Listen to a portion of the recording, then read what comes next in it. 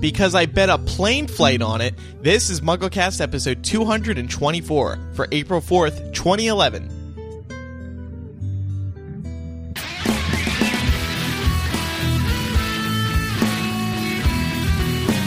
This week's episode of MuggleCast is brought to you by Audible.com, the internet's leading provider of audiobooks with more than 75,000 downloadable titles across all types of literature, including fiction, nonfiction, and periodicals. For a free audiobook of your choice, go to audiblepodcast.com/MuggleCast. Welcome to MuggleCast, episode 224. Eric and I are here this week.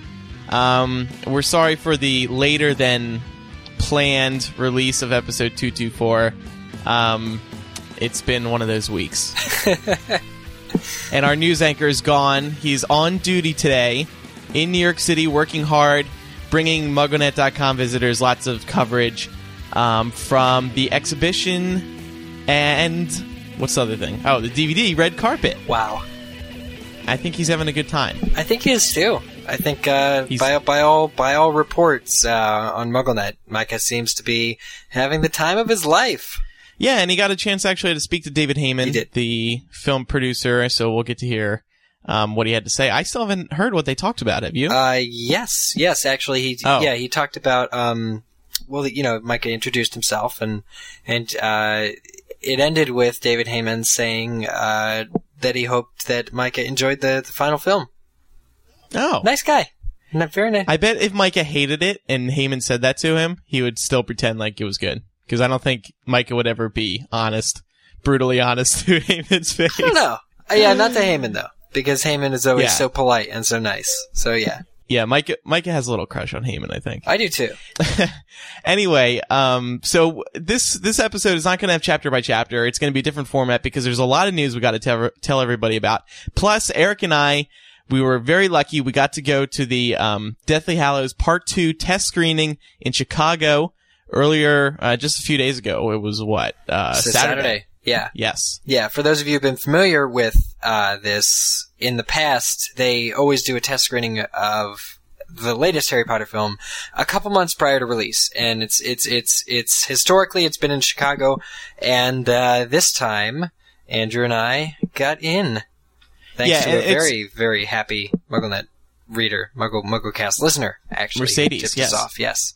And people forget this, and we say it every time, but they don't believe us or something. We don't know for sure that when this mysterious test screening is happening that it is Harry Potter. We just assume from past test screenings that it is Harry Potter. So I bet a plane flight on it in this case. Eric lives in Chicago. But we assumed it had to be. The timing was right. Everything made sense. It's true. It's true. There's nothing, there was never any knowledge ahead of time that this was going to be Harry Potter. I think that is an important point. Anyway, we'll talk about that in a little bit. First, a couple of news items to catch everybody up on. No plans for a Harry Potter hotel near the Leavesden Museum. Oh. And this was something that Micah, he was all excited about last episode. And I don't know if you remember, Eric, but I was kind of like, I don't know, guys, this seems kind of weird. I don't know if I believe it, because it seemed odd that an entire hotel would be built around Harry Potter in the middle of nowhere. They're building the whole this museum for Harry Potter. Yeah, but that already exists. I don't know. I guess that's a valid point. USA Today posted it, wasn't it? USA Today posted. Yeah. So it was a credible source talking about this Potter hotel, but as it turns out, it's not happening. So that's interesting. But I don't know. I've always found this Leavesden Museum to be kind of odd because, especially what's happening this week, is Harry Potter the Exhibition is alive and well, touring the world. Yeah. For the next, I think it's 4 years they have it planned. Obviously this Leavesden Museum is a chance to see, the sets on the stages where on a different stage, but in the same location where they were, built. So it's going to be magical and quite different. But I always thought it was weird because all these, all these props and everything are kind of shared now between these two museums. But, yeah, that is true. It's slightly odd. Yeah. So what does it mean about people who want to stay in London and see this Leavesden? What's going on? I'm guessing they're gonna have some bus plans, so you'll be able to stay in London. You'll take a 45-minute bus ride up to Leavesden, and it'll take you back home all on the same day. I mean, or you could stay in a hotel, but there's not much to do up there other than the museum. So, like, I don't know, unless you want to get a good look at, like, suburban England life, then you probably just want to do the bus ride. I say that, being a spoiled American who went to visit Jamie, who lived in middle of nowhere England, and it's not that exciting. It's suburban life, just like in America. Not even suburban. It's, lots of green. But hey, to each his own. In some other news, the first poster for Deathly Hallows Part 2 was released, and this is a pretty awesome poster. It's not the Burning Castle, which we've seen for over a year now. That was promoting Parts 1 and 2. This one is Harry and Voldemort face to face. Somebody on my Twitter feed said it looked like Voldemort was giving Harry the finger. But I don't It's the Elder Wand. He's giving Harry the Elder Wand. Oh. Because now every time I look at it, I picture Voldemort giving Harry the finger. Actually, anyway, you like this poster, Eric? Yeah, he's got a pretty nubbed finger with these ridges then, because the Elder Wand has those little breaks in it. Every couple inches it comes out a little bit. But no, I first time I saw this poster, I gotta be honest, I thought it was fake. Really? Yeah, because there's a lot of blood. Like, a lot more blood than there have been in previous Potter posters, it just seems. Like, look at the gash on Dan Radcliffe's forehead. That is pretty brutal. On Harry's forehead. Like, it's not just a drop of blood here, or even a streak of blood. We're talking, like, instead of hair, there is this, it looks like brain matter because it's shimmering, They're trying to appeal to the people who really want, see a film with a lot of action and gore. That's true. Besides, all Harry Potter fans are going to see this movie, but they need to appeal to the broader audience as well. It's true, but there's, and if you look even closer, there's another streak of blood, like on his lips, like on Harry's lips, like around his mouth. Like Are you sure that's not ketchup? Maybe he was eating. Eating a hot dog before they filmed this. Maybe. Well, because battling takes a lot of calories, so you got to replenish. Now the fire and the ashes at the bottom of the poster is really, really cool. I like the way that that's done. And Voldemort too is pretty bloody. I mean, he has the slits for the nose, which are always kind of gross to look at up front. But I can totally see this poster on like a bus shelter or across, spread across a brick building somewhere in downtown LA. It's gonna be. I think it's got the excitement. But there is a lot of blood. It's badass. I'm a fan. I like the direction they're going in, and I think it's a good sign for the million other posters to come. What does that mean? What do you think? How could they top this one? How in what ways could they top this one? I mean, just other, how they do all the solo shots of the individual characters. I like the theme that they're going for, I guess is what I'm saying. That'll be interesting. So do you think and the tagline, it all ends, what did it say? It ends here? It all ends. Well, the Burning Hogwarts said it all ends here. And now this one says it all ends 7/15 for July 15th. Right. So that's kind of cool. That also is a message that kind of speaks to us too, because this is, 10 years of Harry Potter films. Like, seriously, the people who are going to be most excited for this poster are also going to be, their world is coming to an end. Our world is coming to an end soon enough. Well, as I tweeted after seeing the test screening, I was the first person to individually confirm that that there is life post Potter. I was in a hospital the next night, but it had nothing to do with seeing the Harry Potter films. The 8th Harry Potter film. It's very true. But you feeling all right now? Yes, better. So there is life. Completely. There is life. Yeah. And you know what? Never mind. I won't get into it. How to Succeed in Business opened in New York City, and Andrew, as you can tell, I'm reading straight from the Google Doc. Micah and I attended the musical, and I gotta say, it was really good. We had a great time. Micah is not too big a fan of musicals, but he went, and he enjoyed it thoroughly, and actually, he was laughing more than I was. There was times when Micah would start laughing, and I felt like I had to look as entertained as he was, so I started laughing along with him. Well, that's good to hear. That's really good to hear. I'm glad you guys enjoyed it, and I can't wait to see it. I'm going to see it in like 3 weeks. Mm-hmm. And now, will you be judging it thoroughly to see if it lives up to your performance as, Pierce Finch. What's his name again? Pierpont. J. Pierpont Finch. You did really good. No. I'm not going to be judging. I know it'll far surpass mine because obviously this is a professional production and don't put yours down. No. It was okay. Mine had a pretty big budget for a high school production, and the costumes were great. But the dancing, from all accounts, Dan's dancing. We've seen video. There have been these production video trailers of How to Succeed that they've released on the web, and it just seems like the dancing that Dan is doing is going to be simply ridiculous.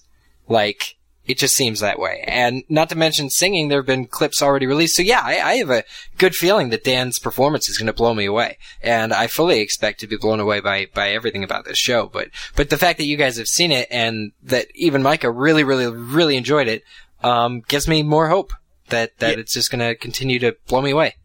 Dan's singing, dancing, overall performance, it was all really good. I mean, especially at the end, Dan is dancing his ass off, and he does a great job. Really, just really impressive. And it's great to see Dan branching out and succeeding. So how's his American accent? It was good. I actually thought the British accent, the English accent, leaked through a couple times, but it wasn't distracting or anything. Yeah, it's a work in progress. Now, you saw him in Equus, too, right? Yes. Now, how are those different? How are those performances? Obviously, in this one, he wears more clothes. Clothes, okay. I can't remember if no, he's not shirtless in this one at all. Or pantsless or underwearless. Oh, God. That's right, he was nude, wasn't he, for a period there in Equus. So... This one, I would say, I mean, in terms of a audience, is obviously How to Succeed appeals to a much larger audience. So I would say in that regard, this one's better. It's funny. Whereas Equus was very dark, dramatic. This is the complete opposite. Okay. And now, yeah. Oh, and I wanted to mention, before we move on, that the cast of Harry Potter has now seen Dan in the musical. Yeah, which is really nice. Kind of an update. They're all in town, and we'll find out why, next time Mike is with us, because they've been doing so many press events, and Mike has been covering them. But Ivana Lynch wrote on her Twitter last night that they were all in town. I mean, David Heyman, Warwick Davis, everybody you can think of, Robbie Coltrane, Phelps Twins, everybody. Yeah. And they said that, or Ivana Lynch wrote that they saw Dan on Broadway, in his show, in How to Succeed, that he smashed it, I think, were Ivana's words, and that they all really enjoyed his performance. So that's got to be wonderful, for Dan, because his whole family, all these other actors that he's worked with come to support him and see his show, and not to mention, David Heyman, David Barron, David Yates. It must have been amazing, a wonderful night. Yeah, definitely. I'm happy for them all. I'm sure that was a fun night. And don't forget, Eric's interview with Dan Radcliffe is now on MuggleNet.com. We'll include a link in the show notes. Eric obviously did a really good job with that interview since he was in a different version of that play. I wanted to give us the edge with those sort of more intimate questions about the show, which I think Dan really responded to. So it was really kind of cool. Really, really lucky. Really nice guy. But he talks. He does tend to answer questions at length. So it was tough because we were timed to actually get in all the questions we have, but we did a good job. I think he really responded to it, so it's a good interview.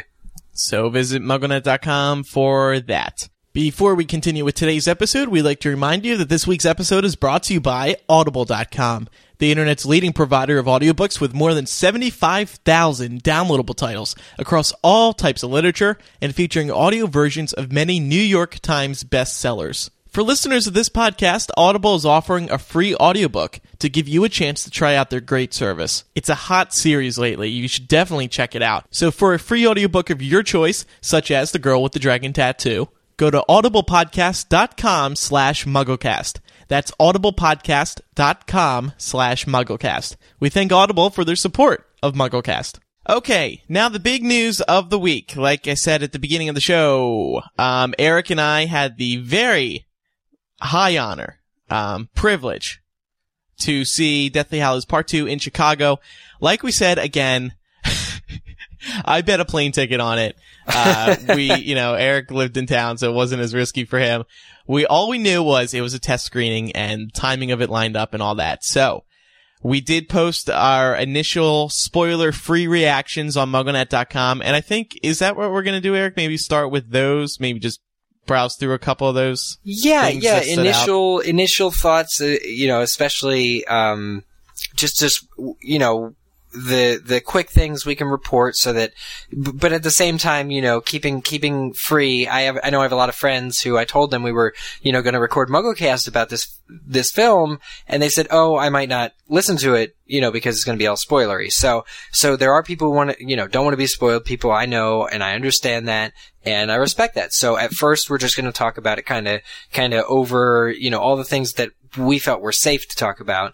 And then what we'll do is we'll give you a timestamp to return to the show after we sort of discuss a lot of the fan questions. Because even though there's a group of fans who don't want to be spoiled, there's another distinct separate group of fans who do really want to hear at least a little bit about it. So I think we'll try and play to both audiences on this show, and we'll see where that gets us. So for now, if you don't want to be spoiled, that's fine. We're going to talk about the movie in a spoiler-free manner, and we'll warn you when we start talking about the spoilers. So let's talk about Mercedes at first, because we kind of mentioned her earlier, but she emailed in, I guess, to MuggleCast. Yeah, and she said, hey, I got invited to this test screening, and I think it's Harry Potter, and so we spoke to her at length, and she was really serious about it. She gave us her phone number. She was like, call me, this is serious. Not a joke. We were like, okay. And so we spoke with her, and she graciously added our names to the list, and thank you so much to her. Because otherwise, like, for me personally, if she hadn't given us like 6 days advance notice, I personally wouldn't have flown. Yeah, you couldn't have done it because you were already on your way back to Los Angeles. LA, yeah. And I never would have had the rare opportunity to sleep in Eric Skull's bed. Oh, yeah, totally. Mm-hmm. You lucky SOB. So the other thing I want to talk about, let's talk about first how unfinished the film was. Just so people, just to kind of clear the air here.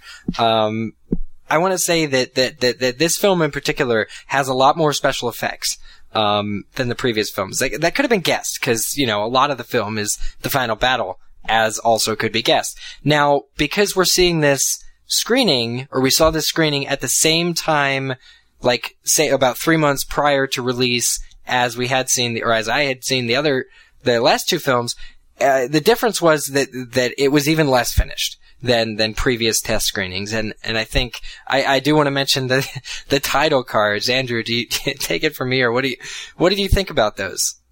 Well, the title cards were very funny because what happened was when a scene wasn't complete, to help the audience understand what was going on, they added subtitles, like captions that you would see on, for deaf people, it'd be at the bottom.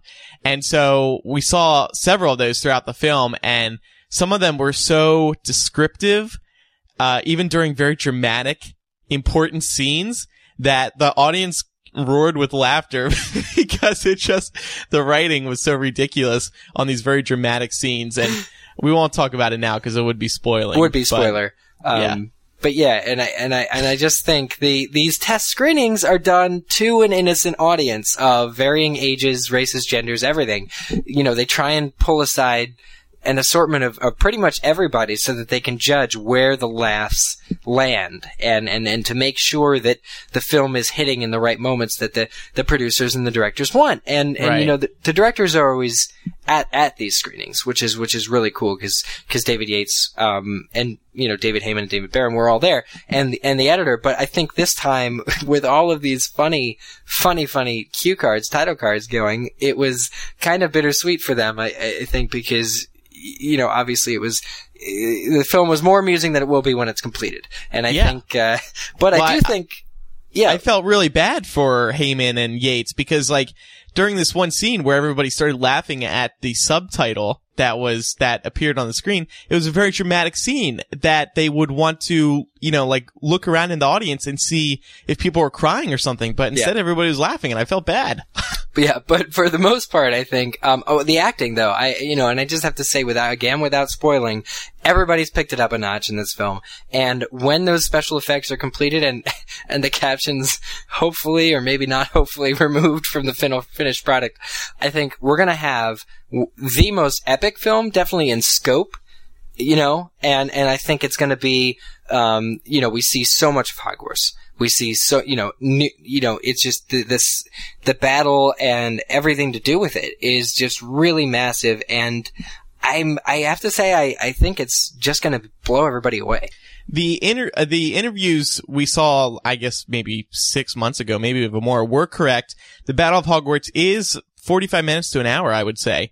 And, only? Like, where are you counting from? I would count from when Harry gets there. From when Harry gets to Hogwarts? Yeah, when he arrives at Hogwarts and rallies the troops. Oh, I would argue that it's maybe an hour 15. At the most. Yeah, you may be right. So it is a good chunk of the film, and that's important, I think. And that was the advantage of part 2. I mean, that never would have happened if this were just one film. It's really weird, too, because looking back, you try and look back and imagine what would this film have looked like if it were only one film, and I think you're totally right. Like, there was, and it was the right call to make, to split the films. Not like that, not like Breaking Dawn. But, I think this was a very wise decision. And speaking of length, the film is 2 hours, which David Heyman and David Barron, the two producers, said, at CinemaCon last week. And, a lot of people were kind of up in arms in this. They were saying 2 hours? Come on, what the hell? But me personally, Eric, tell me if you agree, 2 hours was plenty. I did not need any more.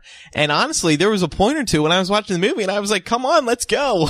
Let's wrap this up. Well, I thought the pace was good. I never felt like there needed to be less. But I do think that the 2 hours is a healthy length, I think. And it may be a little bit longer. It was 2 hours for us, but I think it may be a little bit longer once, obviously the special effects are completed and the music is added. And I think that's a really important point too. There was no music when we saw it, but the 2 hours, which again was revealed by Heyman and, Barron at CinemaCon last week, it makes this film the shortest film. But, even when that news was revealed, what does that mean for it to be the shortest film? Well, it can still be 2 hours and like 19 minutes in length and still be the shortest film. It's about 2 hours, and I think that that's a good length.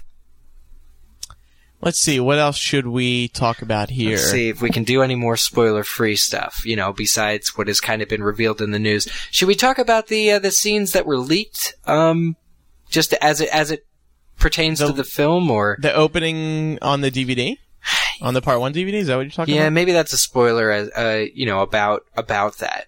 Well, here's something: the humor in the film.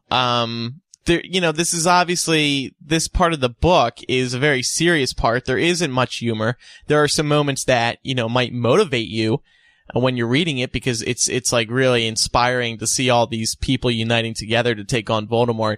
But I noticed in part 2 that there were a couple instances of humor that were not needed, and they seemed kind of forced to me. And there was one point in particular that annoyed me so much. And again, I won't go into it now because it'd be spoiling it, but I'm just a bit worried that the producers and the director, or maybe we have to blame Steve Kloves for this, felt like in order for a Harry Potter movie to be a Harry Potter movie, they had to inject a couple pieces of dialogue that are funny, but it seems a bit out of place. And what I wrote in our spoiler-free review on MuggleNet was that it's not necessary when there's so much action going on, and it doesn't need to be there to make up a good film.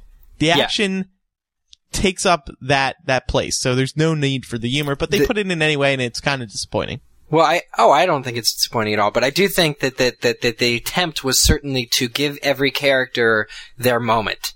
I think that was something that they really strive to do, because obviously there are a ton of characters. There are a lot of recurring characters. Won't mention who in this part, but, all of these characters that we've, come to know and love, they really wanted to make sure that every one of them was seen. And I think that a lot of these funny moments were, added or created or shifted in there just to make sure that, fans who, especially fans who after viewing part 1, when it's just Harry, Ron, and Hermione for so long, and the book was like that, seeing everybody again is kind of gonna be really rewarding, I think. Yeah. So perhaps, because we were going into it not looking at it, from previous films or anything, that, it might actually stand the test. It might actually look a lot better, once the film is complete and once we can kind of focus on sort of everything else. I think the action, though, is absolutely, in comparison with previous films,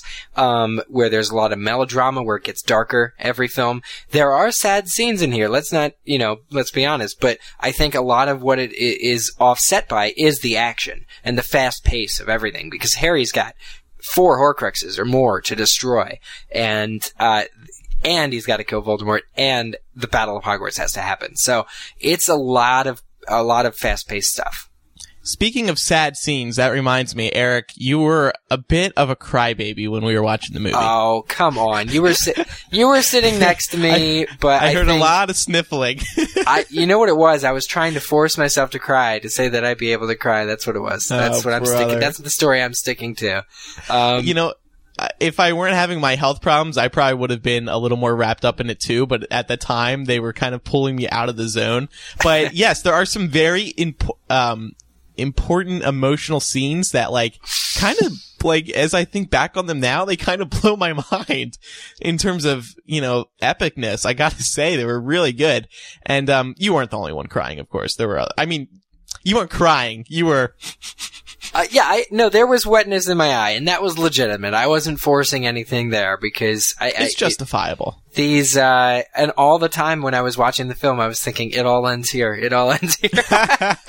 So you just can't think about that. You got to think about that after. So that definitely helps. So, anything else? I mean, I think, I just thought of one more thing, which is that I really feel like, fans like to watch these Harry Potter films back to back. And I think one of the most successful films to watch back to back are going to be part 1 and part 2. I really felt, given the beginning of part 2 and where part 1 ends, that they're going to flow really well, together. Would you agree with that? Yeah, because part two does pick up pretty quick.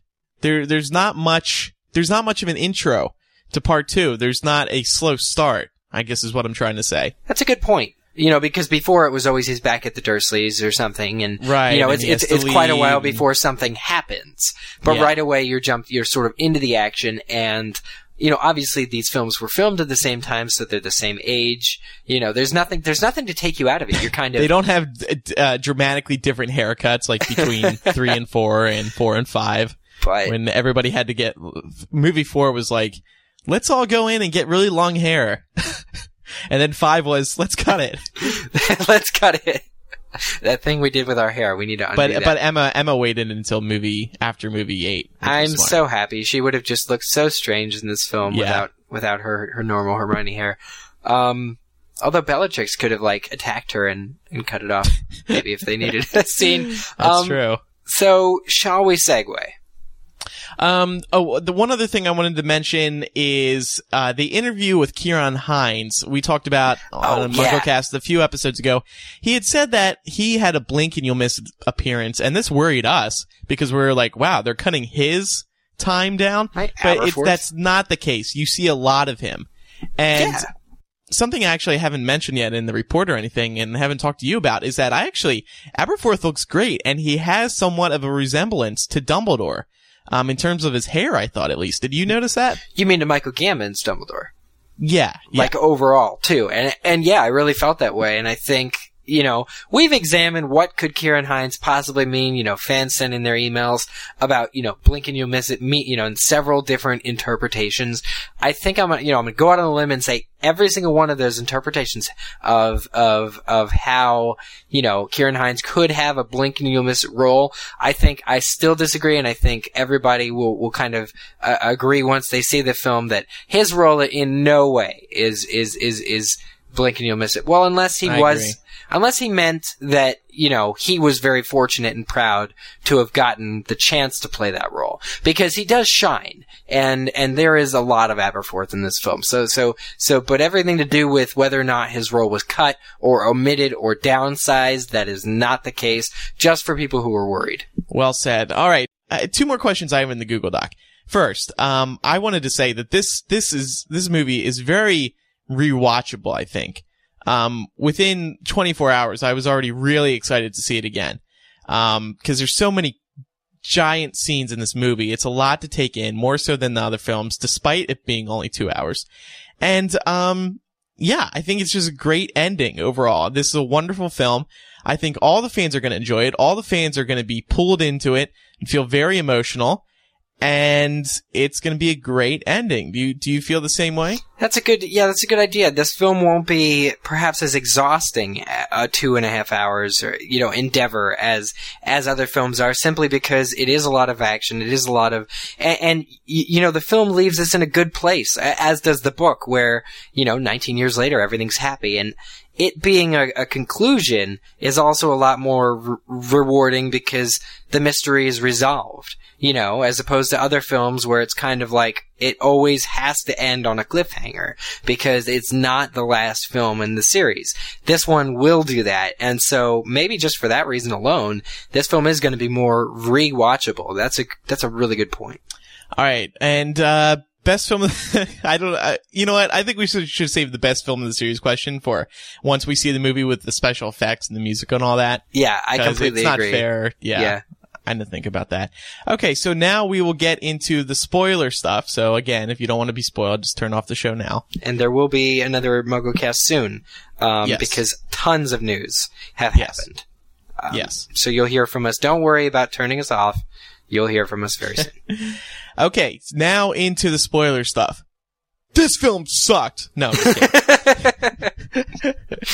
Worst film ever. Where do you want to start? Let's start at the very beginning, Andrew. That's a very good place to start. Movie? Yeah. Okay. Yeah. So I guess we'll try to go in chronological order. Well, and we don't need to list all the scenes, but we should talk about, because we know I've listed them, but I think, what we should talk about is how we felt about sort of just the opening. What surprised us? What surprised you about, the first 15, 20 minutes? The opening itself? Well, I thought a nice touch, the WB logo is almost about to break apart. It's crusting and one little touch from shattering into a million pieces. Like burnt paper in a way. Yeah. It's sort of like with the final book cover, the curtains are kind of in a mess, in a wreck. So, yeah, the opening is the tomb. We see Voldemort breaking in and gaining control of the Elder Wand. So we know, so that's a slight refresher, but really that's the only kind of, reminder of what happened in part 1. And then it jumps right into the action. Mm-hmm. Yeah, with Harry interviewing Griphook and Ollivander separately about, the future, about what he has to do. And I think the quest for the Horcrux is just, overall in this film, was done really well. I think in the book what confused me, and, again, I haven't really reread the book too many times since it first came out. I just remember rushing through it the first time, and at the same time I felt that the Horcrux is mixed in with the battle. It's a little hard to follow, towards the end of the book, because so many exciting things are happening, but also Harry has to do so many things. In the film, they had to kind of realize and set, a due order almost for Harry, where, he's got to do this, and then he's got to do this, and then he's got to do this, and you have to watch it, because they have to put it to a pace.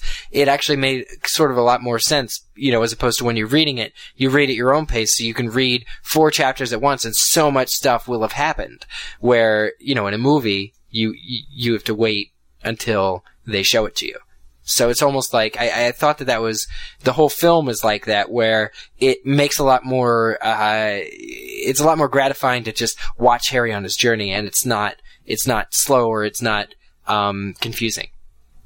One thing that kind of bothered me, this is very minor, but one thing that kind of bothered me was Harry does not refer to Griphook by his name in the movie. He says, "Bring me the goblin," or "Bring me to the goblin." And the point behind that is that movie viewers don't really know his name, I guess. So they just figure, let's just call him the goblin.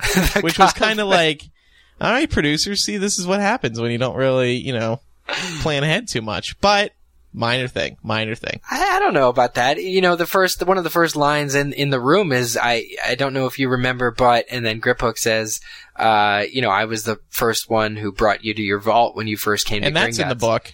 That's in the cool. book too, but that's also in the movie, is what I'm saying. So they do make that connection without having to know who or what a Griphook is. So getting into the Gringotts scene, Hermione, we were both impressed, I think, by Bellatrix playing Hermione playing Bellatrix. Yeah, if that makes sense. It was weird. It was a short scene. I would have liked that scene to be a little bit longer, the build up.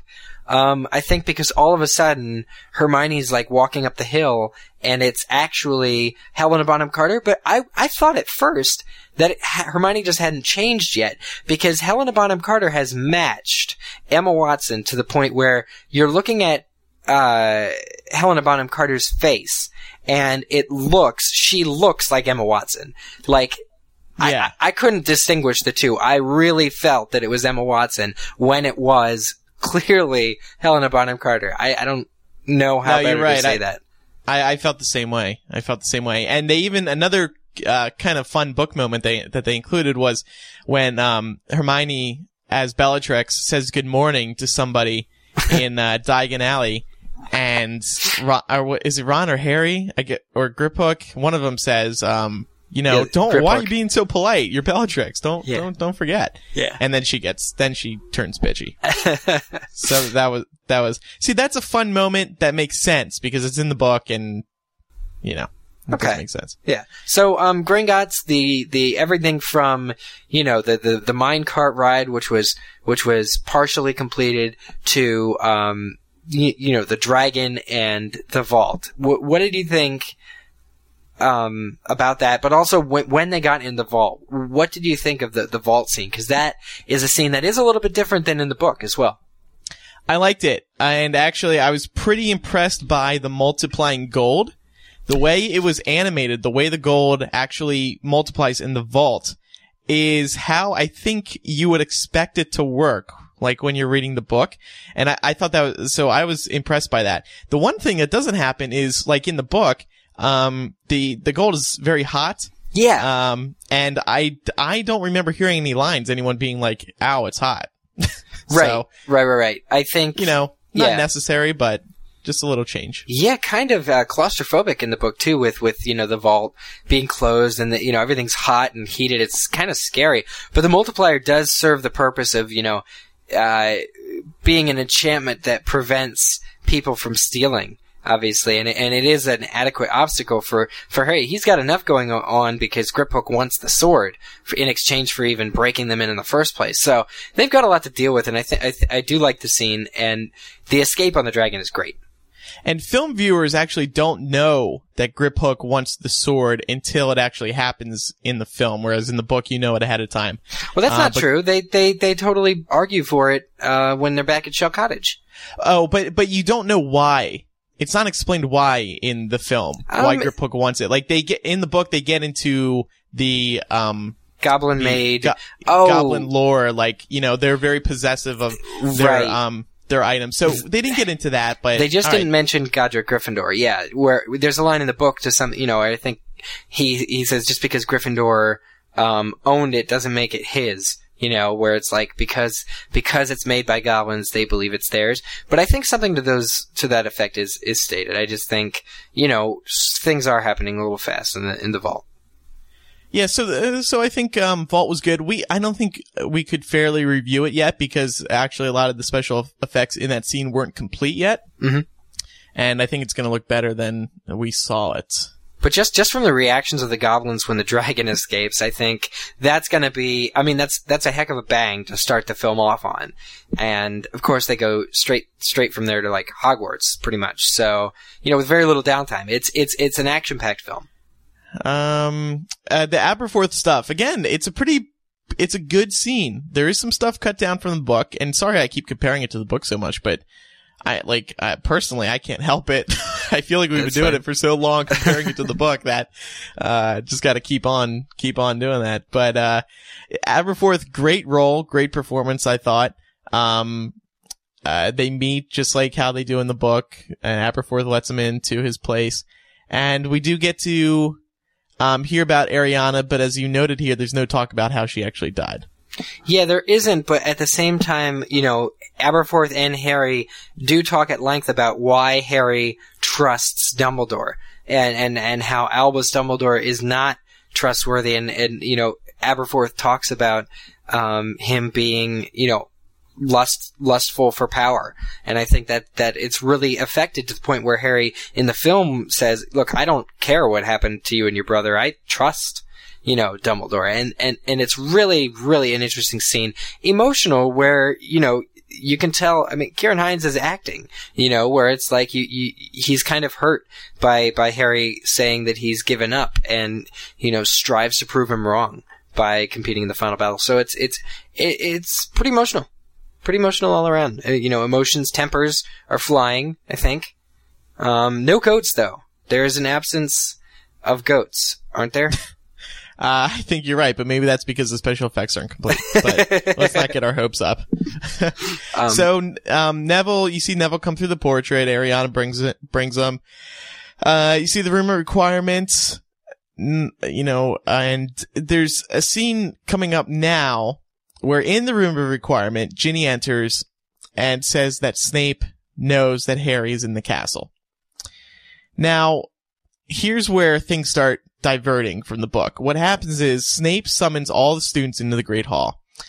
And Harry decides to go with everybody. And he puts on his robes to blend in and goes to this meeting that's being held in the Great Hall. Snape does a speech in front of everyone saying, we think Harry's here. If anyone's caught working with him, helping him, what was the threat? You will be punished, a punishment befitting your, treason. So basically, the severity to which you help, the degree to which you help Harry is going to be the degree to which you're punished. And also, he says knowledge about his whereabouts as well are you're going to be punished equally. So basically, he threatens. He calls the whole student body, as headmaster, he calls the whole student body out of bed to the Great Hall and makes these threats. And Harry is not standing for it. And so Harry jumps out of the crowd. And this reminded me of The Dark Knight, when the Joker is walking with all the other police officers and sort of jumps out and starts shooting everyone. That's what this reminded me of, because they're all like in orderly lines like that. So Harry and Snape begin to duel.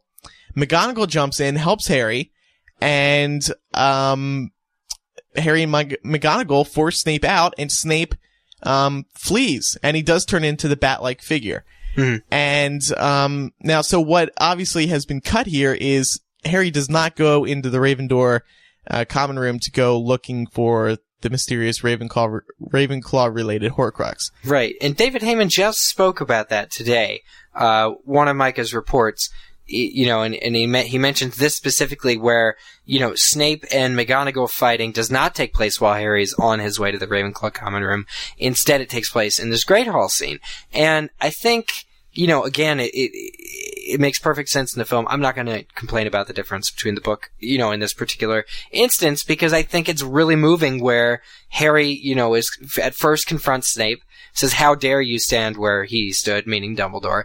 And, Snape is about to attack Harry, and McGonagall has to intervene. I think, even what they did with the Slytherin students, like Pansy Parkinson says, somebody grab him, meaning Harry, and then the Order, who has just arrived, encloses around him, protecting him. I think it's great character moments. And I think that's what, if you're alone in a Hogwarts corridor and suddenly there's a Snape-shaped hole in the wall, as it was in the book, it doesn't mean as much. And honestly, I didn't like it at first, But afterward, I came to realize that I was thinking about it a lot. I couldn't stop thinking about that scene. And it is pretty cool to watch Snape and McGonagall duel, and Harry and all the students around. Yeah, so that's one of the first big changes, and it did end up working. Like, I think we both agree. So I think instead of going exactly scene by scene, because there's a lot that happens at Hogwarts, we should talk about more, and also for time saving, we should spoil sort of specifics, like just specifics of what comes to mind about Voldemort, and like, what did you think about Voldemort in this film? You know what? I brought this up. I brought this up to you the other day. I realized that he does have a huge presence in this movie, and you're kind of not used to it, but of course it fits so well. And by that I mean, you know, in other films you only see him a couple times, or in this one he's in a good probably hour or more of it, and it's great to see him in action, and Ralph Fiennes does an amazing job. There are a couple of scenes that bothered me. And there's this one that, and this is another big change, and this is kind of jumping ahead. It is when at one point, Harry and Voldemort run into each other, and Harry pulls him off a cliff, and they start basically flying around in the air, and like, at one point their faces merge.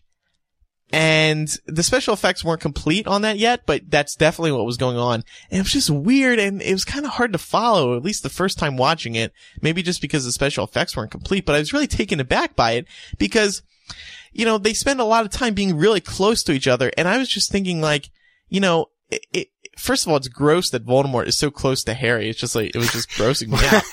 And also, if they were really ever that close to each other, one of them would have killed the other. Well, no, they're in a headlock of a battle of wills at that point. You know, it just doesn't make sense for these two huge enemies to be this close to each other and not I think that's what's special about it. I think because they have such they're such opposites that, you know, and they've hunted each other for 8 years or whatever. And I think Voldemort has spent the last couple hours in the film, you know, being more and more weak, more and more vulnerable, that really, when it comes time to duel Harry, it's a fist fight, is what it is. It's more so than even magic. It's, you know, Harry grabs Voldemort and says, let's finish this like we started it together, pulls him off the cliff, and obviously Voldemort wants to not die, so he starts flying, and Harry's grabbing onto him, and they're both like, just wrestling in the air. It's awesome. And it's a great way to show Hogwarts from above. But that's just my opinion. And I think, but when their faces merge, as you said, and it was completely not a finished effect, but you could tell that that's the idea that's going to be in the film. I thought that was fascinating because it reminded me of movie 5, when, you know, Dumbledore and Voldemort are fighting at the very end in the Ministry. Voldemort disappears and is all of a sudden actually no longer a physical presence, but begins to possess Harry. And it's the idea that Voldemort is such a powerful dark wizard that he can just leave his body or no longer be rooted to the physical plane where he can begin to possess Harry, or that they're fighting so closely that they're like, you know, one almost, that it's like this intrinsic battle of good and evil. I just thought that the imagery, everything, I liked everything about that. But I'm going to reserve more judgment. Yeah, because it is such a departure from the books, and I just don't like how they are so close to each other for that long period of time. It's just, it doesn't feel right. But I'll reserve final judgment until, you know, the special effects are complete, because a lot of that wasn't. But did you think that Voldemort, you know, as a separate topic, did you think that Voldemort, in this film was a compelling villain? Yes. Yeah, I would say so. Why not? Okay. No, I'm just wondering because the problem is we've seen so little of him in previous films. We've said this. Maybe, I mean, he's like the villain of the series, the main villain. He's on all the promotional posters. You will lose everything. But he's only in 5 minutes of the film towards the end and always thwarted. This is the first movie where we see him, how he thinks, how he commands his armies. The victory speech, when he believes that Harry is dead, is such insight into, well, Ralph Fiennes playing Voldemort, that it's amazing. But I think the problem is, with this film, you have to believe that there's a chance, just like in the book, you have to believe there's a chance that Harry could lose. And so does the film make you think that? No. Okay. I mean, I guess I really don't know how anyone could watch this and think that Harry would lose. You know what I mean? I guess, okay, so what I should ask then is that, like, is Voldemort at least interesting to watch? Because you see so much more of him. And I think, you know, you love to hate him, almost. Yeah, and Ralph Fiennes does a good job in portraying the role. But like I mentioned before, you would assume that if Voldemort was getting this close to Harry, he was gonna kill him. He wasn't gonna roll down a hill and, like, put each other in a headlock. Again, it didn't make sense. A lot of it is chasing. Confused. They are throwing spells at each other the whole time when they chase through Hogwarts. But yeah, I think Voldemort in the books, maybe in a different way in Book 7, was beginning to lose his way, was beginning to kind of, not panic, but he made a lot of silly decisions, I think, in the end with how to handle everything. And I think in the film, it's a lot more cat and mouse, like chasing across. I guess it makes for more spectacle, and maybe that's why I shouldn't like it. But, it probably is spectacle, yeah. Yeah, but I think definitely, I mean, I understand what you're saying. Changing the topic a little bit, what about Snape? Snape was great, yeah. Okay. Particularly the Prince's Tale. Now, admittedly, I had to run to the bathroom, a couple of minutes into the Prince's Tale, and I did it at that point because I know I'm analyzing my bathroom run. It's kind of weird. But I did it then because I didn't want to miss the end, of course. I didn't want to miss Harry. And so I thought, well, if I'm going to miss something, I'll miss the Prince's Tale. But actually, I went to the bathroom and I came back and the Prince's Tale scene was still going on. And so what you can take away from that is it's a good few minutes and it's a lot of scenes. Unlike the Snape's Worst Memory in Order of the Phoenix, which we were so happy they cast that, you know, Warner Brothers revealed the casting of young James Potter, young Sirius Black, young Peter Pettigrew, young Remus Lupin, young Lily Potter, for all of the 30 seconds of, like, half, light shining on the trio laughing, or on the Marauders laughing, that we saw in the finished product of the film. This is much different. This is, and not only, you know, for the large part because a lot has to happen, but it's also a lot of adult acting as well. You know, Michael Gambon as Dumbledore and Snape discussing Harry being a Horcrux, or discussing Snape's love for Lily and trying to get Voldemort to protect Lily. Like, all of that is in this tale, and it is, as you say, a good length. I think that's probably the best example of how long it is, to be honest. And my favorite scenes in the tale were seeing Snape vulnerable. And by that I mean particularly the scenes with Dumbledore, when Snape, you see him looking so desperate and upset over the situation with Harry and Lily. And it really brings out this side of this character which you had never seen before. Yeah, and I think it's this, I told this to Micah, but what you missed, was actually, there's a line in there where Snape, just like in the book, he says to Dumbledore straight out, "You're raising him like a pig for slaughter." And I just thought to myself, yes! No way! He says that to him. Pig for slaughter. He says, "Pig for slaughter." If they cut it from the final film, I'm gonna be so upset, because I'm fairly certain... We did a whole episode on... Pig for slaughter. On Pig for slaughter as a term, and about Dumbledore treating Harry. And nobody's going to believe me if it's not in the final film, but I swear, and I think I remember it being in the book, but, you know, particularly in the film, Alan Rickman asks Michael Gambon, "You're raising him like a pig for slaughter," and I just thought to myself, yes!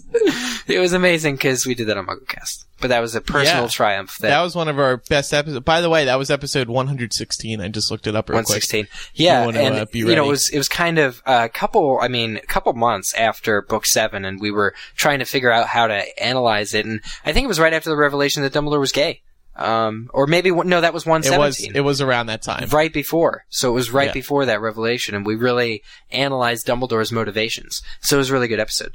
But, Snape, Dumbledore, what about Dumbledore in this film? Yeah, again, I thought, well, I mean, it was really good to see him. You know, you don't see him, I don't think you see him at all in part 1, maybe a flashback. You see him in part 2. You see a lot of him in part 2. Particularly, I enjoyed King's Cross. A very bright scene, just Harry and Dumbledore and the shriveled up Voldemort baby thing under the bench. It looked great. Harry was not naked like he is in the book. Yeah. And that was to Eric's disappointment. But I said, Eric, it's okay. You can go watch some Equus videos on YouTube if you want to see Dan. I'm just kidding. It was a good scene. And the other time you see Dumbledore is the Prince's Tale, like we mentioned before. So were you pleased with Michael Gambon in this film? I was. I really, really was, and I think a lot of it has to do with the balance that Dan and Michael have found in sort of portraying these characters. You know, particularly in King's Cross, where Harry keeps asking Dumbledore questions.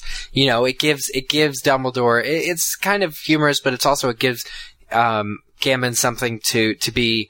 He's able to be wise in answering the questions, and I think that the way that the scene is written is meant to be very. It suits Michael Gambon's strong points as Dumbledore, where he can be both kind of guiding but also very I want to say supportive, maybe.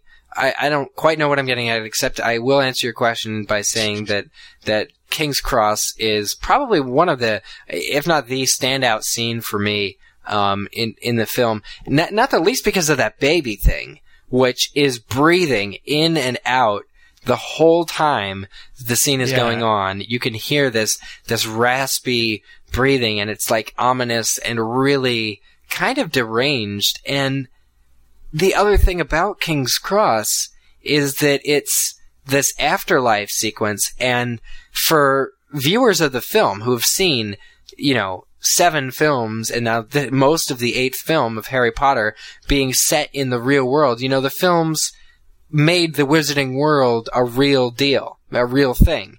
And now for us to see this brightly lit King's Cross afterlife, like it was in the book, where you have to realize that it's really happening, or, to whatever extent it's in Harry's head.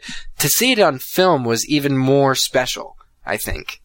Because it's kind of like any, not science fiction film, but any film where we're meant to believe the fantastical. We were meant to believe that all over again, because we're talking about heaven or purgatory or something else like that. And it was just really interesting to see. It's one thing to see the ghosts in the forest, in the Resurrection Stone scene, because we're used to seeing ghosts in Harry's world, but to see Harry in the ghost world as a flip side of that was really unique. And I really liked that about King's Cross. And comparing it to the book again, there's very, great lines in the book are there in the film. The one particular that stood out to me was Harry saying, is this all in my head? And, or is this real? And, Dumbledore says, of course it's in your head, but yeah. Why on earth should that mean that it's not real? Not real. Yeah. So that was in there, and I think that's the last piece of dialogue that happens. And yeah, so that was good. Now, one important scene, I think, that we haven't touched on is, Harry and Voldemort's actual final duel. And like we have seen in the part 1 and 2 trailer that was released a long time ago at this point, they're not dueling in the Great Hall. And that was kind of a worry of some people. I know we've voiced some concern because, that's the scene of the entire series. Harry finally defeating Voldemort.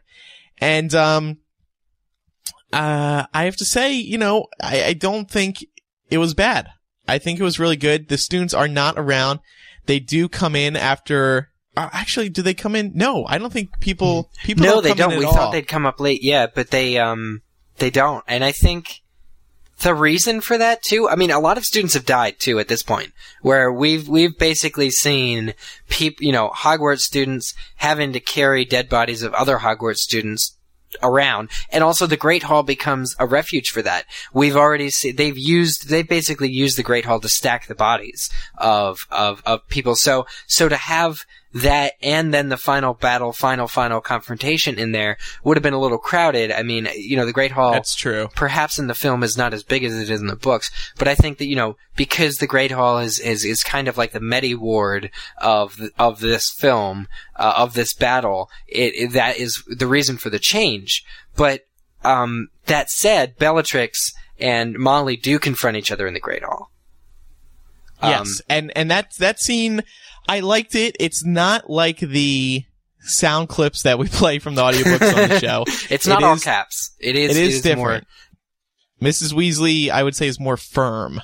Yeah, more firm about it than crazy. But it does happen, and Bellatrix is given an end. But so that does happen. Now, Voldemort and Harry's final moments. Now, he does call him Tom. But it's earlier on, when he's sort of face to face with him, as Andrew said, kind of up close, physically close to him without killing him.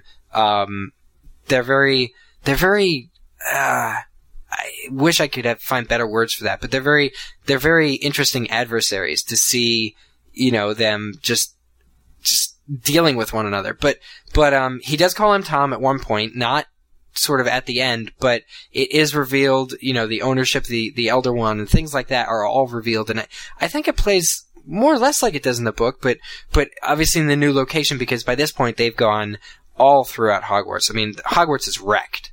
And like you mentioned earlier, you do see a ton of Hogwarts, which is really cool.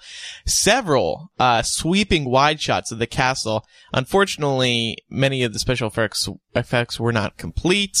But things like stairwells, like a lot of battles, like even the scenes with the snake that occur on the stairwells is very interesting. And Harry even at one point goes up to the divination tower, and when Luna is chasing him, and they both see this shield being brought around Hogwarts. Let's talk about the shield, actually, because that's not in the book. Yeah. And I mean, they put a shield over the castle, don't they? Probably, maybe. Yeah. It's a magical shield, but it's never meant to be literal to be seen, I don't think. Yeah. Of course. So they did it in the movie. Of course, you do see it. And it's cool how it's set up. A few of the teachers go outside and start casting the shield charm. And basically, it's this mini montage of the 3 or 4 teachers out there all reciting the same spell. And I think that added a little epicness to it, because you see them kind of uniting and building this giant, important force field. Yeah. What I really liked was the build-up of that shield, and also, the fortifying of Hogwarts, McGonagall and the giant statues, but also Voldemort trying to take down the shield, where, he's lost yet another Horcrux. I forget which one. It might be the cup or the tiara. And he's really angry now, and he says, he basically knows he has to break the shield. He puts all his effort into using his Elder Wand. The Elder Wand practically cracks and breaks, not to, spoil anything, but because he's single-handedly destroying the shield, and it's just, he's such a powerful dark wizard that he's able to begin the deconstruction of the shield more so than any of his followers were. But he's so compelling, I think, in his mortality is a huge theme of the film, obviously, but I think it's done really well. Yeah. What else? I mean, I think we've covered many of the big things. Yeah, all the big things. I think there'll be specifics out there that people will write in and want to know, and I think we'll handle those on a case by case, maybe not on the show even. But of course, our actual film review show, we're gonna have a lot to say. Oh yeah. I do have to say right now, one of the more emotional scenes that we talked about, Eric kind of sniffling a little bit, was when after the Prince's Tale, when Harry realizes what must be done, and they give time for that. You see Harry sort of like walk in a trance, and he sits down on the steps in Dumbledore's office, and he comes to the realization of what he has to do, and it was really well done, because there is that time. He has that time to sit there and think about it. You don't hear anything; you just see him thinking about having to sacrifice himself, about having to die. And when he says, goodbye to Ron and Hermione, and it's finally goodbye, it felt real, and it felt like the book. It felt like it did in the book, where these characters actually, that is where it was easiest to cry, I think, because what I thought of immediately when it takes place on the steps when Harry actually says goodbye to Ron and Hermione. And because the steps were in such disarray, there were all these shattered bricks and broken brick fragments of the steps and the halls of Hogwarts there. I was reminded immediately of the chessboard and that scene in movie 1, not just book 1, but movie 1 in particular, where they're so young and Ron has just been injured and Hermione urges Harry to go forward. And, that's a great point. Yeah. You know, where she says books and cleverness and, you know, there's that tender moment between Harry and Hermione. I was immediately brought back to that in this scene for movie 7, and I think that was what made me really start to tear up was seeing how much older they are now. Okay, well, I think that's about it for now. Like I said, we're gonna have more to talk about in the future, and this is a good time to plug LeakyCon because, of course, we're gonna be doing our big movie review episode there. And so if you'd like to be a part of that, you can just go to leakycon.com, and there you'll find information about the fan conference that's going to be held from July 13th to the 17th in Orlando, Florida. We're going to be doing a couple of podcasts there, and if you register for the conference, you'll be able to attend them. And, we'll be doing our movie review episode, like I said, and of course we'll be taking questions and comments from the audience. I'm sure everybody's going to have a lot to say about it. And I'm looking at the countdown now, and there's 99 days left till the start of LeakyCon. Till LeakyCon, look at that. So that means like 101 days till the film is released, which is crazy to think. Totally. We're going to have to make a news post on MuggleNet tomorrow. 100 days till it ends. Till it ends. It all ends in 100 days. That's what we'll have to do. Yep. Yeah, definitely. And if you do register, just use referral code MUGGLE, and that way we'll know that you're coming. And we can't wait to see everybody. It's going to be a great time. And more details coming up in the future. Cool. You want to just wrap it? No, let's take some Muggle mail. That way we can do it. Okay, we sure. can do it in like 10 minutes, and then all we'll right. be done. Let's do some Muggle mail. Go ahead, Eric. Take this first one. All right, first one's from Amber T. from Alameda, California. Subject is Dan's acting. Hi, MuggleCasters. This email's a bit out of the blue. However, I had an epiphany moment, and I thought I'd share. There's always been the discussion about Dan Radcliffe's acting in the film series. Maybe that's a little woody, or the emotion is at times forced. Personally, I think Dan the person is an inspiring young man, very wise and good-humored for his age. However, I have always agreed that, of all the young actors in the film, it was Harry's character that felt the worst acted. But I had a realization recently. Dan was so funny on extras, he's amazing in How to Succeed in Business, and he's so charismatic and witty in interviews. Why do I love him so much as everything but Harry Potter? I'm going to be controversial and blame the writers. Harry's character is so linguistically predictable in every film, he hasn't had a defined character arc in the series, and they passed by lots of chances to give him things to do, and instead gave him nothing to do but stare in a fireplace or look out a window. Sure, Book Harry may have done stuff like that, but this is a film and the audience should feel more connected to the main character than they do at this point in the series. Think about it, guys. Do you really feel for Harry in the film like you did for Harry in the book? I don't, but I don't blame Dan. The writers of the film series made us a wooden hero. Just venting, lots of love and pickles. I think she actually brings up a very fair argument there. And I also think you may have a change to... Well, you may not have that opinion when you watch part 2. And I think back again to that scene after The Prince's Tale where you really get a few moments with Harry and see his realization and reaction. And also when he's talking to his parents in Sirius in the forest right before approaching Voldemort. Yeah. There's some time there, that you really get to see his character. Yeah. I think too that, although that, in contrast with previous films, comes as a direct result of them saying, we need to make this film in 2 parts, where they're going to have all this extra time to do things like show Harry maturing, which, it's kind of in previous films, like, I kind of agree with her that it's, you know, his age and his maturity is all kind of implied, you know, to be happening sort of behind the scenes. Because all we see is him react to all these extraneous forces that are happening to him. But this time he's really got to come to the realization that he has to die.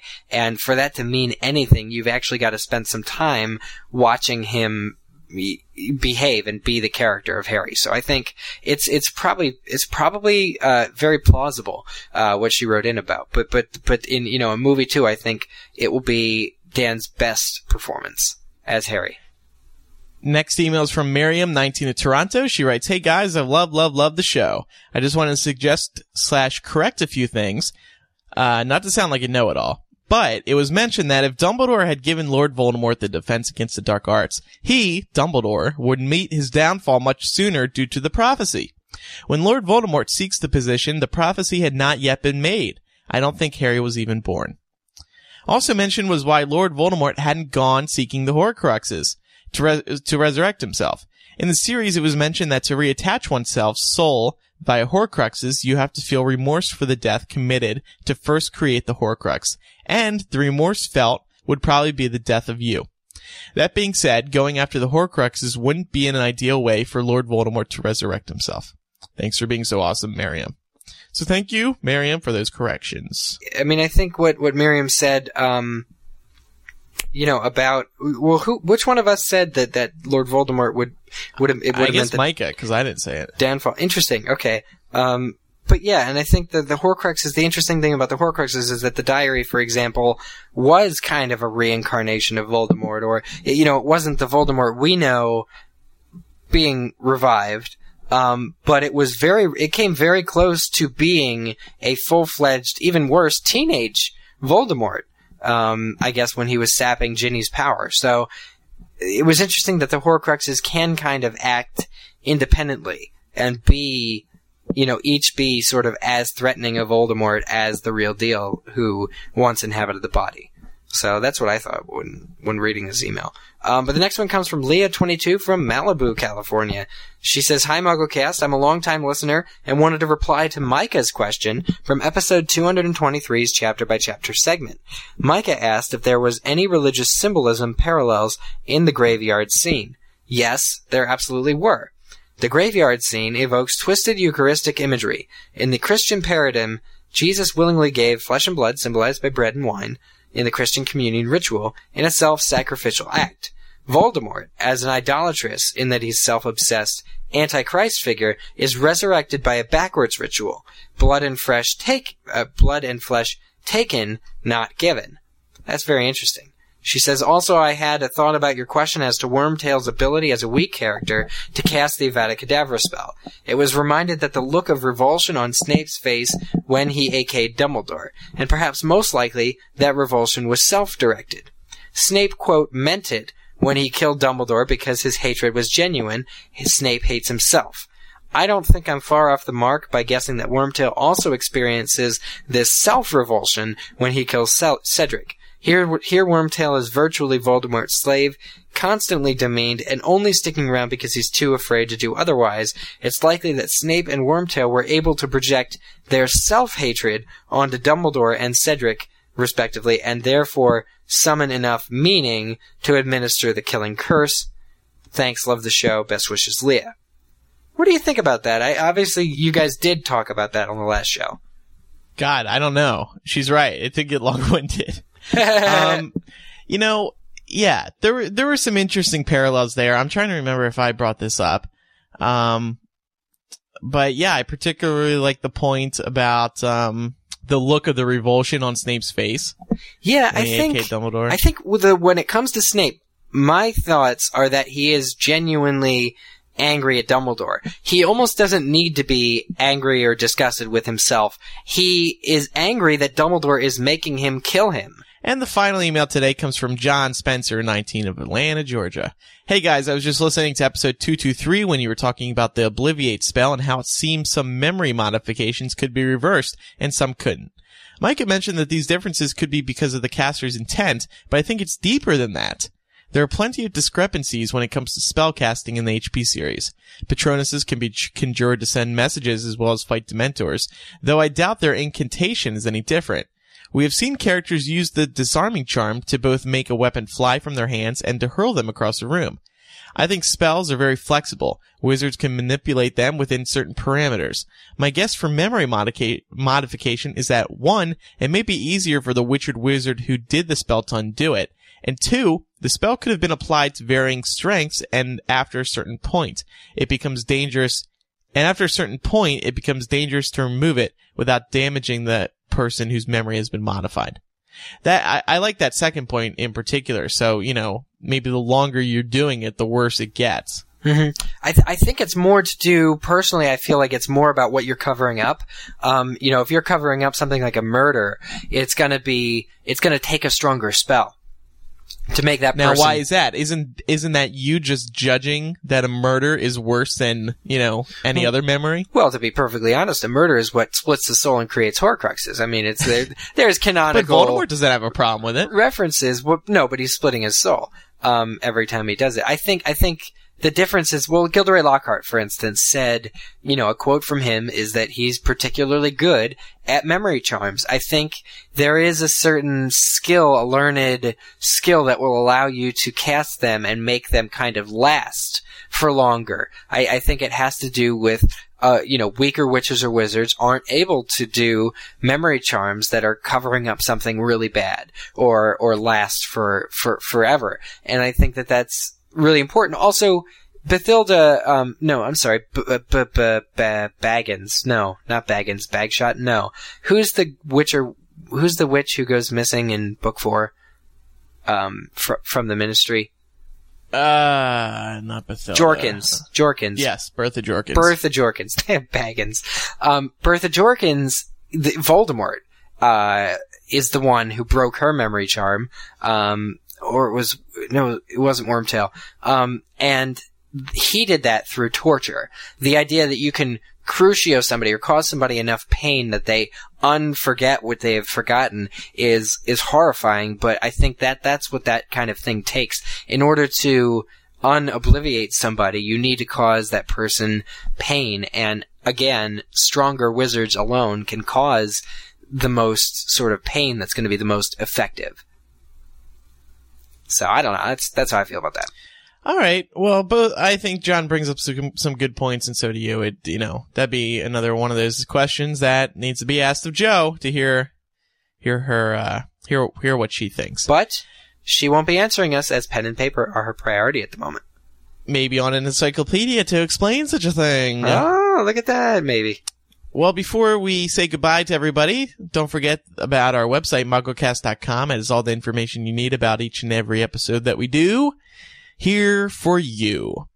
And there on the site, you'll find several important links. There's a Twitter button, so you can follow us, twitter.com/MuggleCast. There's a like us on Facebook button, facebook.com/MuggleCast. And we recently added to our site, it's been around for a good amount of time, a fan Tumblr, MuggleCast.tumblr.com. If you use Tumblr, you can follow this fan Tumblr, and I say fan Tumblr because it's run by two great fans, Allie and Angel, and get some fun MuggleCast updates that way as well. They put quotes and pictures. Quotes, latest episodes, pictures of us, retro pictures of us, that are pretty cool. It's kind of a good, it's always like a flashback and a flash current, so it's kind of cool. Flashback, flash current. Flash current, flash sideways, what are you going to say? I don't know. Alright, well, yeah. That's good enough. And also on MuggleCast.com, click on Contact at the top. You can email us, and maybe your email will be read on the show. If it's not read on the show, it'll definitely be read by one of us as we sort through the mailbag as we pick out emails to read on the air. Micah will be back with us on next MuggleCast. Yes, which will be sooner than your normally scheduled MuggleCast, because we have lots still more to talk about. News. Yeah. Thanks, everyone, for listening. I'm Andrew Sims. And I'm Eric Skull. And we'll see you next time for episode 225. Beep, beep. Bye.